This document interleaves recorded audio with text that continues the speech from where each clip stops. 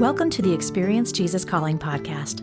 Recently, we got a chance to speak with Grammy Award-winning singer-songwriter Amy Grant by phone. Amy has been working on a new Christmas record that is slated to release in October. Amy shares a little bit about what went into making that record and where she is in her faith journey after nearly 4 decades of being a popular recording artist, in addition to her roles as wife, mother, daughter, sister, and friend. I'm Amy Grant, and I'm a singer-songwriter and have been since I was a teenager.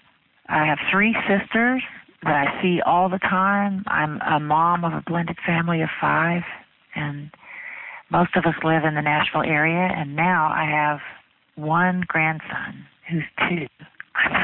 Life is crazy. How did this happen? I've made a lot of Christmas music over the years. 1983, 1992, 1999, some new songs in 2009. I can't even say exactly why. This felt like the exact right time to do some new Christmas music, but it just did. I'm back in the swing of touring, actually as intensely as I was touring at Christmas time 20 years ago, and I never saw that coming. But so glad for the opportunity. But this record is different.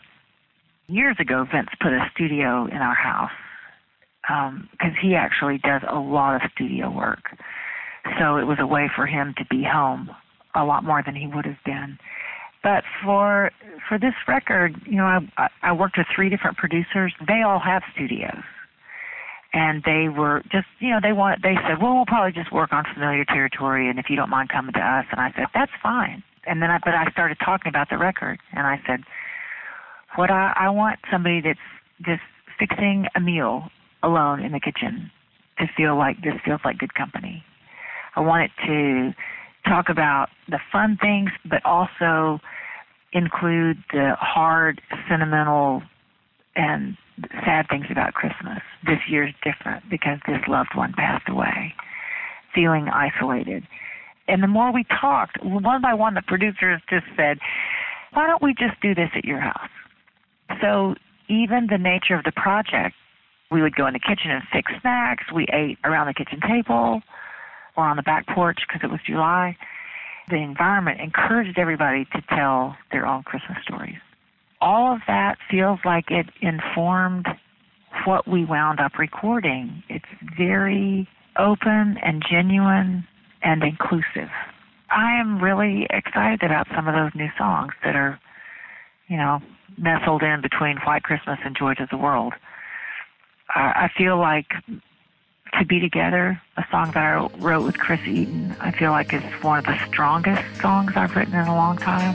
It's chaos in the car seats, heading south on 65. They're asking, are we there yet? Every minute of the drive to be together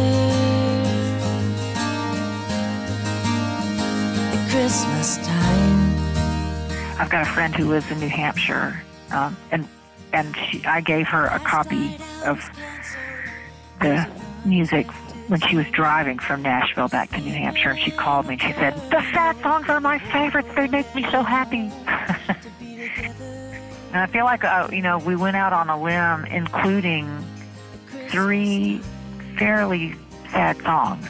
And I agree with her. I feel like just acknowledging the melancholiness that accompanies every Christmas, it somehow, just giving myself permission to sing that makes the good stuff better. Knowing this is all that really matters, to be together at Christmas time. When I was young, I was captivated by this book called Good News for Modern Man that my mom gave me, and it was the Living Bible in a paperback form. And reading that book, for a church kid who grew up, I felt like I knew 100 hymns by heart on a cellular level. I think I was maybe in the 5th grade, and that book was on my bedside table, and I would read it at night. and mostly just the Gospels over and over again. And I was so taken with Jesus and curious about him. And it made me feel good reading that book, even if nobody knew I was reading it. And then I went from that to in my high school and college years and young adult years. Those years for me were such voracious times of experiencing Scripture, a lot of Bible study groups, a lot of learning. I think when I was younger it's either this or that. And now I go, no, it's both and. I mean, what I thought I knew, I did not have an idea of. And I think I was so full of thinking that I knew when I was young. And then I would say that my years of being a young mom and all through my first marriage, I learned I had so much need. I felt the rescue of Jesus. I was always exhausted. And then I went through divorce, and I felt the mercy of God. I love that Thomas Merton prayer about God. I don't even know if I'm doing anything right. You know, I don't even know if I'm actually following you, but it's my desire to follow you. I hope you see that. But it has nothing to do with being right, ever. It was Gloria Gaither that said to me, we spend our youth thinking it's either or, and we spend the last chapters of our life knowing it's both and. And now, it's my favorite stage in life. I feel the adventure of it. I feel the adventure of being led by the Spirit. It is the best time in life, absolutely. You know, I prayed almost every morning the prayer, God, lead me today to those I need and those that need me, and let something I do have eternal significance. And just with maturity, my skill set for living, even though I am artistic and chaotic and disorganized, as my OCD daughter told me, you thrive in organized chaos, and she's right. I feel the vibrancy of, that scripture, in him we live and move and have our being. I feel like I don't see anything, even if I don't say it out loud, I don't see anything at face value anymore. Not anything. Everything, you just see the depths and the layers of the spiritual implications. I do pray God's mercy on my brothers and sisters on this planet who live out of the only thing they've ever received, which is fear. You see someone acting out and you go, hurt people, and loved people, love people. God so loved us. There is no dividing line. There's no dividing line between race. There's no dividing line between culture. There's no dividing line between faith groups, I don't think. Because whatever he's doing, clearly our minds are too small to capture it. Whatever we think we know, we don't know. What I appreciated most about Jesus Calling was the introduction when Sarah was so vivid talking about feeling the presence of God. And she said, maybe twice in my life had I felt that, maybe once. But you cannot unknow something you've known. The vastness of who it is that we think we are sidling up next to. None of us, we don't get it. We don't get it. The older I get and I go, okay, what were the two things Jesus said? What did you say? Love the Lord your God and love your neighbors yourself. Love. What a time saver, to observe the world around, to understand instead of observing to judge, to observe my neighbor, to observe my opponent, to observe, to understand instead of observing to measure and judge. That's my only job, is just to love the people around me and love myself, Over the years, Amy has found great strength and refreshment when she takes the opportunity to be still in God's presence. She shares a little bit about her stillness practice and how Jesus Calling has helped her during some of these times. I had a club owner come up to me, call me. We happened to be out of town at the same place, and I had sung at her club several times. And she said, you talked to me about a stillness practice. Will you show me this? I knew nothing about her faith orientation. I knew nothing about her. And I said, I'm leaving town in 2 hours. Can you come by the place I'm staying? And something so extraordinary happened in that room. It was so extraordinary. If we can find stillness, he's there. Jesus Calling and Sarah's book, that was like the first time in sort of a study setting that I'd ever felt a devotional affect me like that.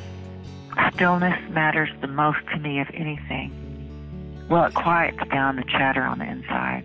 That chatter is never trustworthy. Very destructive.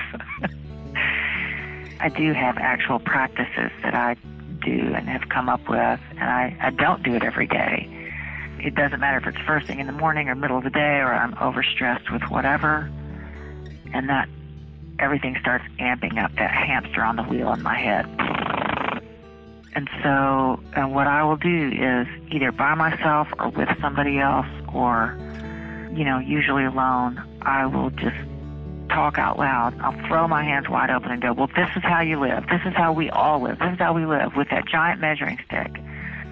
Afraid of aging, scattered, overbooked. This is how we live, responding to everything that we see, feeling always inadequate. This is how we live.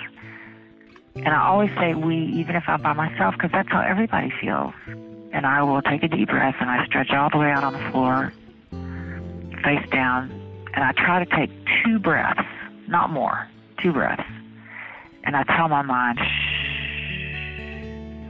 And if I have to say anything at all, I will just say, holy, holy, holy is the Lord God Almighty. And then shh.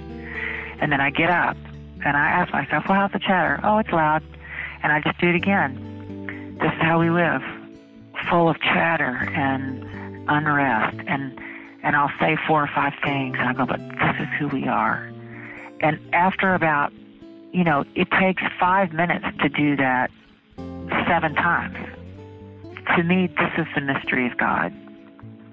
He always shows up. Yielded, which all I'm doing is putting a word to the action. Yielded and loved. And so I'm just reminding me and that all of us are loved. Here's the other thing is then I get back up and I go, this is how we live. And I find that the chatter changes. For one thing, it gets quiet, but then eventually it will be like I will feel a sense of optimism towards something. Or I'll go, well, this is how we live. Curious. I mean, the words that are coming out of my mouth change. It is amazing. What's interesting about a stillness practice is somebody does not have to be a churchgoer. So there's no language barrier, but it's because you're entering into stillness, God's presence will be felt. Amy's new Christmas record entitled Tennessee Christmas is available October 21st wherever music is sold. Next time on the Experience Jesus Calling podcast, in celebration of Veterans Day, we talk to members of the Journey Home Project, a nonprofit organization that is chaired by country music legend Charlie Daniels. Some people seem to think for some reason or other that our military people have an extra gene that isolates them from missing their families and loneliness and that sort of thing. It's not so. They miss their families just as bad as anybody else does that's away from them. And they go and do that because they're patriots.